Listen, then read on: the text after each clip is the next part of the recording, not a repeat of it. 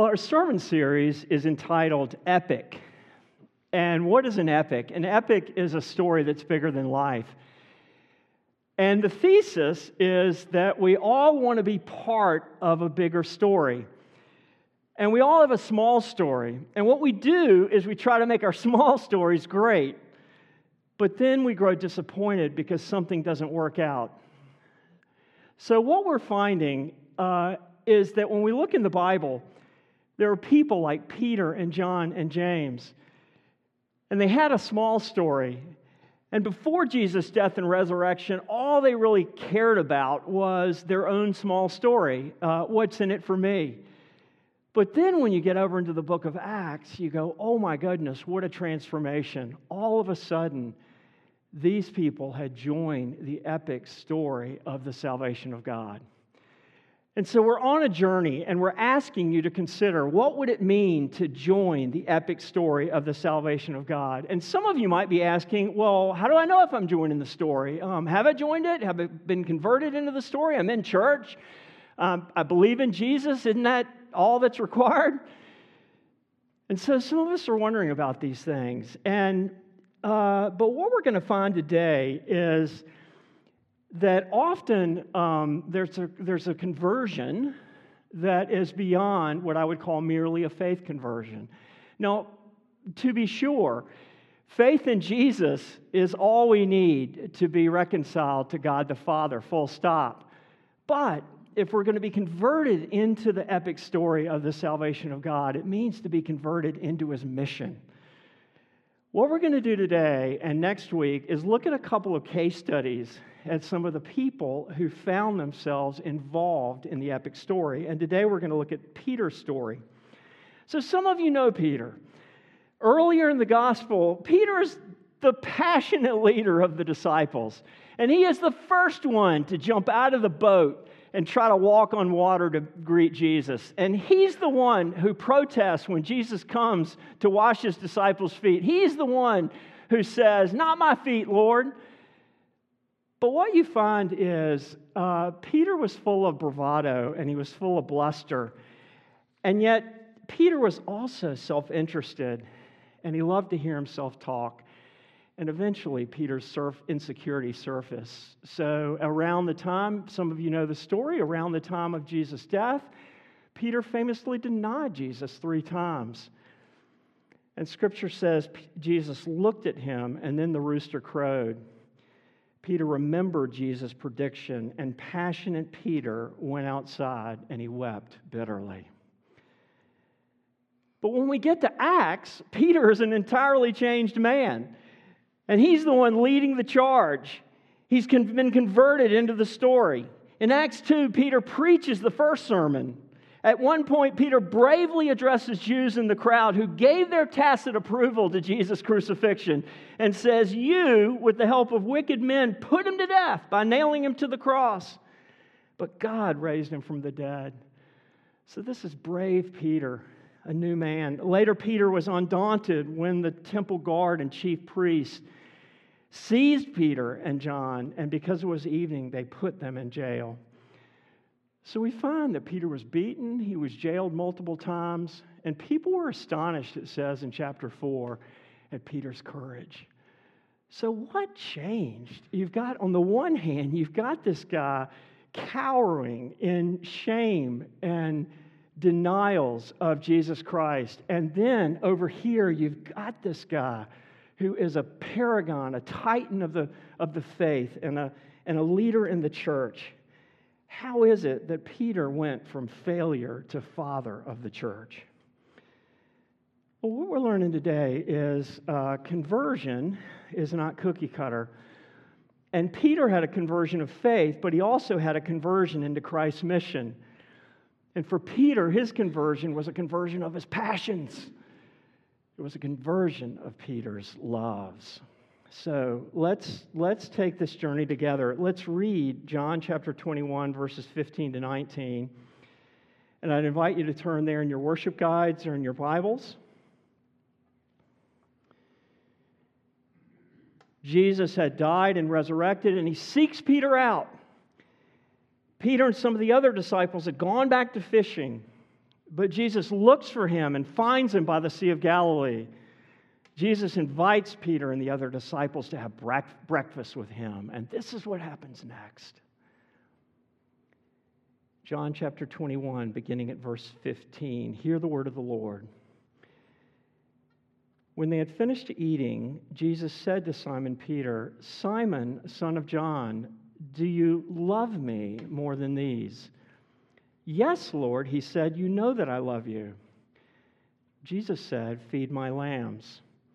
Again, Jesus said, "Simon, son of John, do you love me?" He answered, "Yes, Lord, you know that I love you."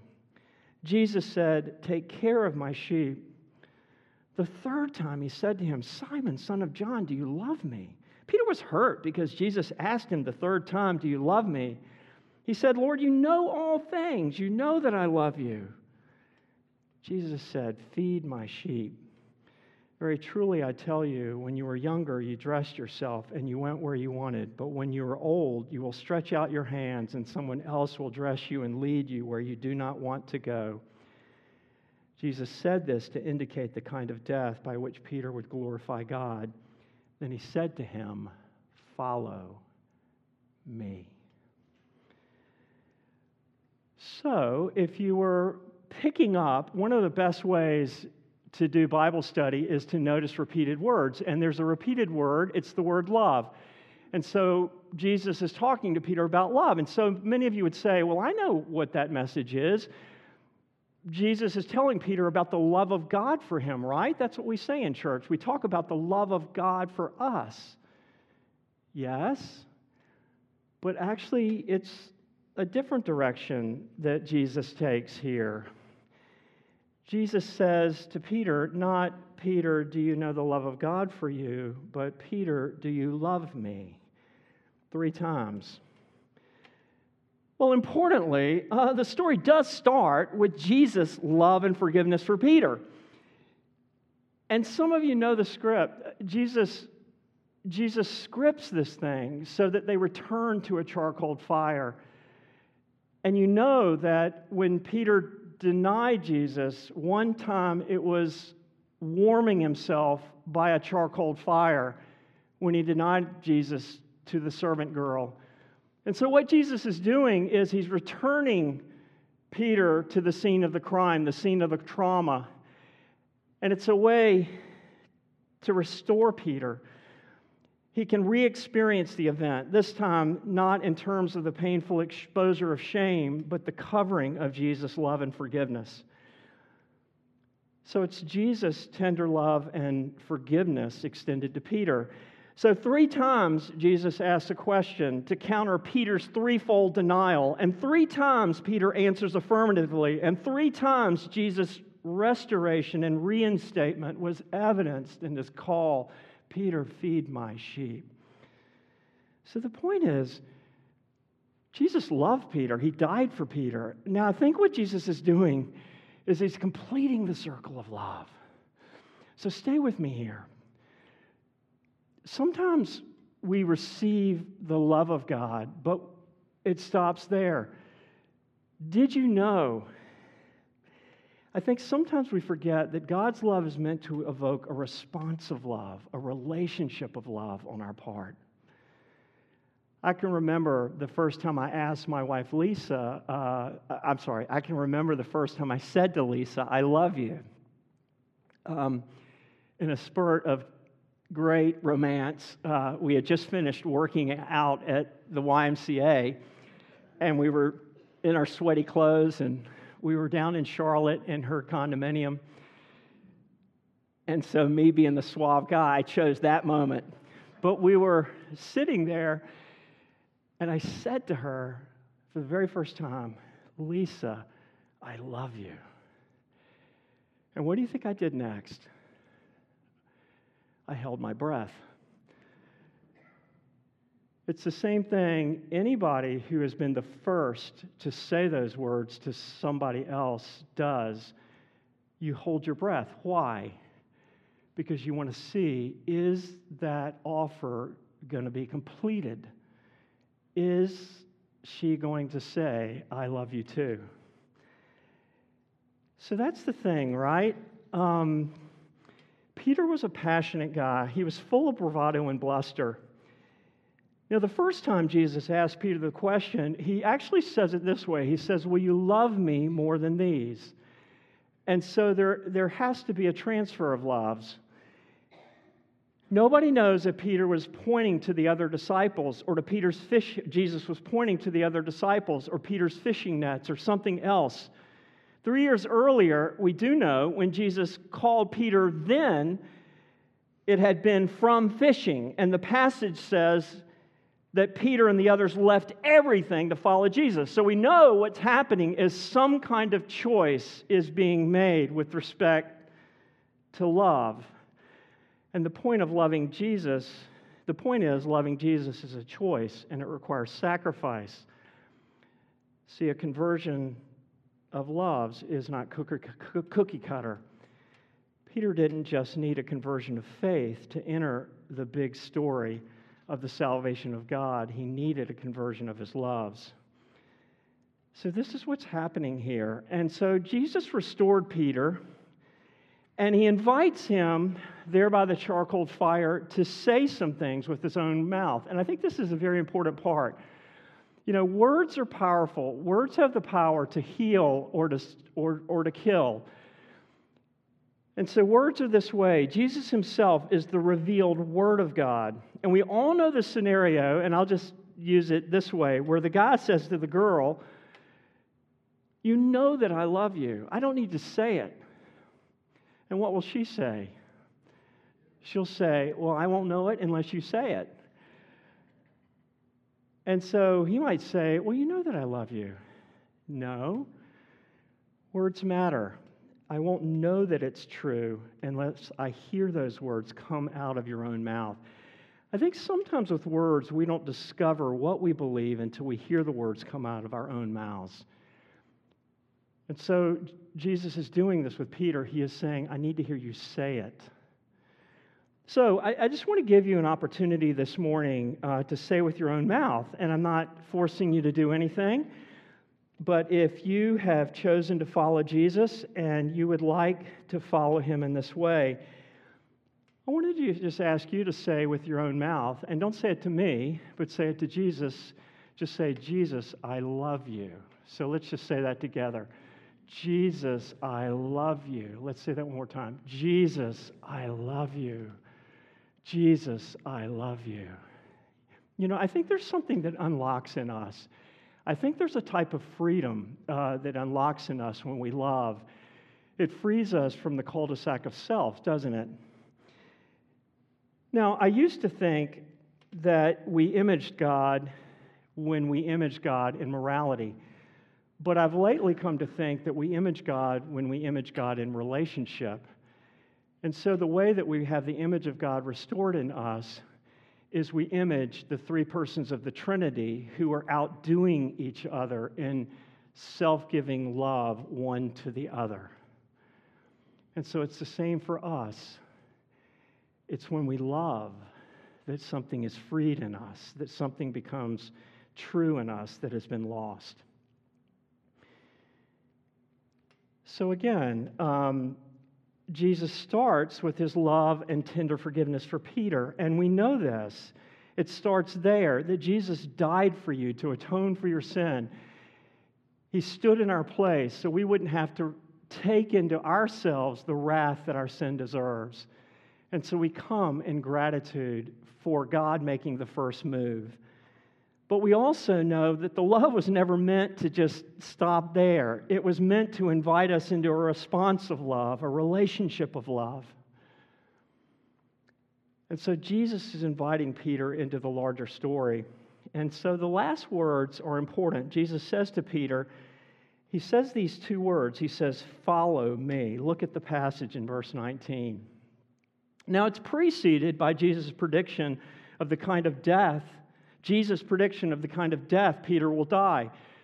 And some of you know there are different underlying words for love in the Greek in this passage. And so the two words used are agapao and phileo. And so agapao is the self-sacrificing love of choice and action. By contrast, phileo is the warm affection of love. So twice Jesus asked Peter if he agapaos him. And twice Peter answers, Lord, you know I have warm affection for you. But here's the thing, I think, in his divine insight and foresight, Jesus knows Peter eventually will agapao him. Because in verse 18 he says, very truly I tell you, when you were younger, you dressed yourself and went where you wanted, but when you are old, you will stretch out your hands and someone else will dress you and lead you where you do not want to go. Jesus said this to indicate the kind of death by which Peter would glorify God. And so legend has it that Peter died by crucifixion, but at the moment, he said he was not worthy to die in the same manner as his Savior, and so he requested that he be crucified upside down. And so Jesus is predicting this, and then it was at that point that Jesus says to Peter, follow me. So I think something is happening here, and I think it gets at at this idea of motivation. It gets at this idea of what is driving us. I used to be more involved in the running world, and I was more of a competitive runner. And at the time, there was always this question of motivation. And you were asking, what keeps you coming back? What motivates you to get out of bed? What motivates you to lace up your shoes? And what motivates you to keep running hard and fast in the bite of the pain? See, in Mark 14, when the woman anoints Jesus' feet with perfume, his disciples protest and say, that perfume could have been sold and given to the poor. But Jesus says she has done a beautiful thing. So here's the point. What motivated this woman to do what she did? She was motivated by love. What was driving her was love. And Jesus is inviting Peter into the larger story, the epic story. And what he is doing is planting in Peter the motivation of love. So again, some of us wonder, how do I enter the epic story? You know, I'm here, I believe in Jesus. Yes, but maybe we are like Peter, where we need a conversion of our loves. And so I'll just say it this way, kind of why are we all here? Why are we all here? I mean, sometimes we get into this routine and this road and we wander in. We have to ask him, do we love Jesus? Do we love Jesus? And do we want to be the image and the life of Jesus where he has called us and where he's put us? It all begins with what motivates us, what is inside of us and drives us. Well, in closing, I love this story of a young woman in England, and she always wore this locket around her neck. And she was a single woman, and people would see her, and they always wondered what was in the locket because they were sure that she held a candle for some man out in the world, and that man's picture was inside of this little locket. Well, one day she died, and some of her family members thought, well, finally we can open the locket and see who this woman actually held a hidden love for. And this is what they found. They found a little slip of paper with these words written on it. Though I have not seen him, I love him. When Peter was an old man, he wrote the epistles of Peter, 1st, 2nd Peter. And in an early portion of 1 Peter, you find these very words. Peter gives praise to Christ, who has given him a living hope. And then he finishes the section this way. Though you have not seen him, what are the words, church? You love him. Though you have not seen him, you love him. And even though you do not see him now, you believe in him and are filled with an inexpressible and glorious joy. For you are receiving the end result of your faith, the salvation of your souls. So listen, just as we finish up here, I just want to remind you Maybe, maybe not. You've been hanging around churches, and maybe you thought the message of Christianity was one thing. Here's the message of Christianity: God loves you. He initiated His love for you in giving His one and only Son, who came and died on the cross for your sin and mine, so we would not have to bear the judgment of God for sin. And then He rose again to eternal life so that we might have assurance of new and everlasting life. Death could not hold Him, and death will not hold us. And so this is the Christian message. But we also know that Jesus came to complete the circle of love. He came to reconcile us into a relationship of love, to evoke a response of love. On the cross, He says to you and me, I love you. And now He is holding His breath, waiting for your response. So friends, welcome to the epic story. Let's pray.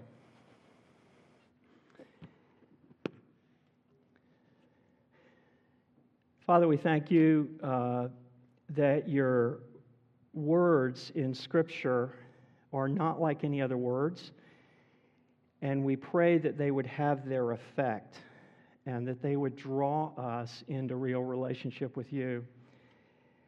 Father, guide us through your words so that we might respond in love and obedience. In Christ's name and for His sake, amen.